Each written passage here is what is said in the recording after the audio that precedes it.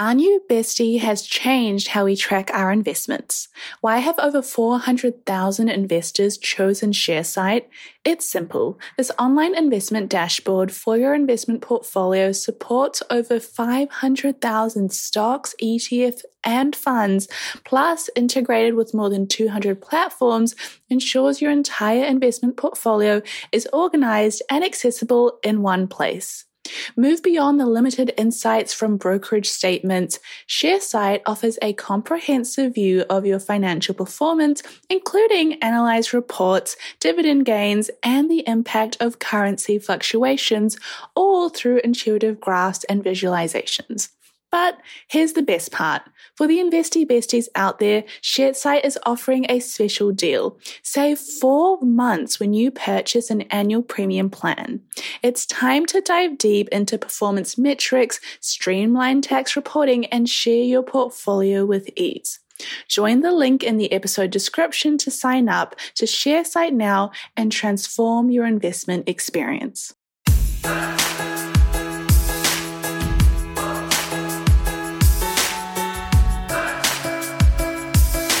Hello and welcome to Girls That Invest. You're joined today by your hosts, Sim and Sonia, two millennial investors who are here to help you learn about all things investing and personal finance. Sonia, today's episode is going to be so fun. I'm so looking forward to it.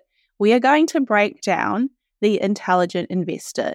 Now, for those that have never heard of The Intelligent Investor, it's basically the number one investing book. It's a book that no one really loves, but it's just so jam-packed with so much information that if you want to get started, people will usually be like, you should read this book by Benjamin Graham.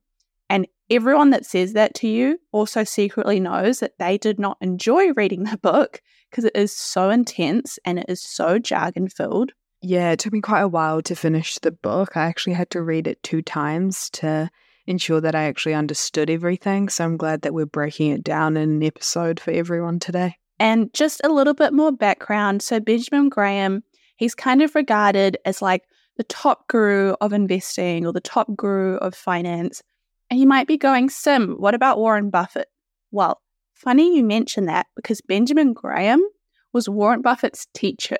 Warren Buffett learned from him, just to give you a bit of context about who this guy is. So he was basically an economist from America, was born in the UK. He had 2 books. The first one is not so well known, Security Analysis. And then in 1949, he created The Intelligent Investor. So it's a pretty old book. I wouldn't call it outdated though. The information is still super relevant, but it just gives you an idea of how consistent things have been over time. All right, Sonia, so do you want to take away the 4 key lessons that we learned from this book? Yes, so I think the best place to start is by going into value investing. So Graham is often referred to as the father of value investing, and he began teaching this investment approach when he was a professor in Columbia Business School in 1928, so quite some time ago. Essentially, he believed that the true value of a stock, it could be determined through research. Now, in terms of what value investing is, it's a strategy that requires you to pick stocks that appear to be trading less than what they're worth. So if you know the true value of something, you can save a lot of money when you buy it on sale. I'm going to use the example of really wanting to buy a coffee machine because it's a struggle that I'm kind of battling with at the moment. It's like over $1,000 to buy a decent coffee machine. It's Labour weekend here in New Zealand. I'm keeping a keen eye on, Harvey Norman and some sales sites. So if a coffee machine drops down to maybe like 400, then maybe I'll purchase it, and that value is still there and you're getting a great bargain because they're charging a ridiculously low price on this great thing. Now, in the book, Graham states that the market overreacts to good and bad news, and that results in stock price changes that doesn't take into account the long-term performance of a company's value. Now, that overreaction, that can be used as an advantage to the investor because you can buy stocks that are undervalued and on sale, essentially. Now, in terms of how to figure out the intrinsic value of a stock and its performance, we break it down quite well in our Investing 101, how to choose what company to invest in. And we go through a few different ratios like price to book ratios, price to earnings ratios, and a few different examples in terms of how you can value a stock performance. Now, similar, the cat out of the bag a little bit, because I was going to talk about how Warren Buffett is probably the most famous value investor and that Benjamin Graham was his professor and mentor. So he hugely benefited from this book, his teachings. Fun fact, Benjamin Graham, because he is kind of like, the father of value investing, there was like a little bit that was written about him and about his childhood and how when he was younger, like his father passed away and they were like on the poverty line for a wee bit. And they kind of coined the idea of the value investing side of things was influenced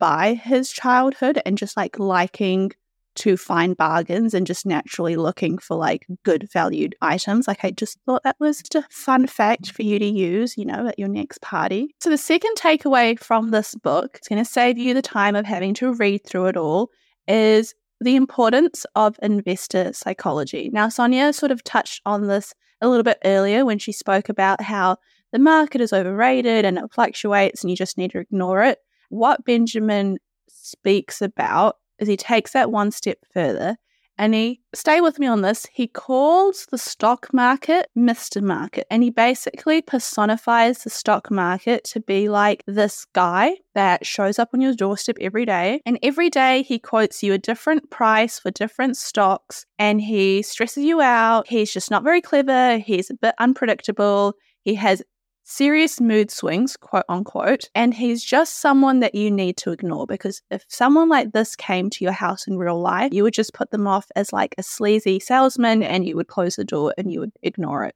So why do we, is what Benjamin Graham is saying, why do we spend so much time looking at how stocks are doing day to day and worrying about if they go up a little bit, if they go down a little bit, if you are a long-term investor? And I think it is very interesting and very important because, for example, if you saw like the stock price of Apple just before an iPhone released, and let's say everyone is like thinking like, it's going to be really cool. It's going to be called like the iPhone 13 and it's going to have all these new features, and then the stock price goes up. And then the day that it releases, it's only called like the iPhone 12s. And it's not as great, and then suddenly the stock price drops. Like that movement is because people get excited and then they get disappointed and the market moves with that. They buy into it a bit too much, then they sell it off a bit too quickly. And so it's just the idea that we all, whether we want to admit it or not, are a bit irrational and we listen to our emotions a bit too much. And we just need to tune out Mr. Market. And if you're in it for the long term, just ignore it. Now, the third key takeaway that we thought we'd discuss today is inflation. Inflation is the general rise in the price of the economy over time. So simply put, your money essentially loses value over time. Benjamin Graham states that because of the issue of inflation, if you will, we shouldn't be holding on to cash, but investing it in the stock market to beat inflation. For business owners, every transaction is more than just a swipe of a card. It's the culmination of your hard work, dedication, and commitment to your customers.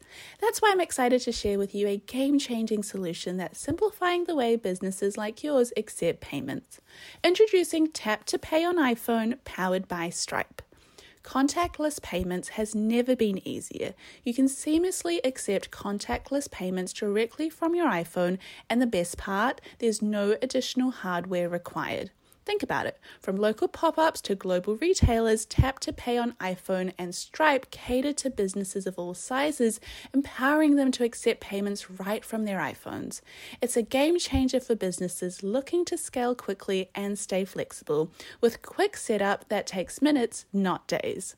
So, how can Tap to Pay on iPhone and Stripe benefit your business? It's simple. Increased revenue, expanded reach, and enhanced customer experience. It's a win-win-win. To learn more about how Tap to Pay on iPhone and Stripe can transform your business, visit stripe.com/tapiphone today. And he notes that investors should consider inflation on the reflection of the long-term success of stocks. So in the chapter of inflation, he actually gets into inflation quite early on in the book, and he talks about a stock versus a bond and how to use either to beat inflation. And he states that high-quality common stocks have usually been able to better accommodate desired returns during periods of high inflation. Like, he acknowledges that on one hand, yes, it is riskier to put your cash in the stock market, but it has the potential for returns. It should essentially just motivate you to invest rather than holding on to it and putting it under your mattress, so to speak. The stats that he uses in that chapter, he explains that stocks tend to outpace inflation like 80% of the time, but most stocks don't really react well to like high levels of inflation. So Benjamin Graham kind of summarizes the chapter on inflation around that usually stocks beat bonds, really not getting eaten up by inflation, but we actually can't be sure of that.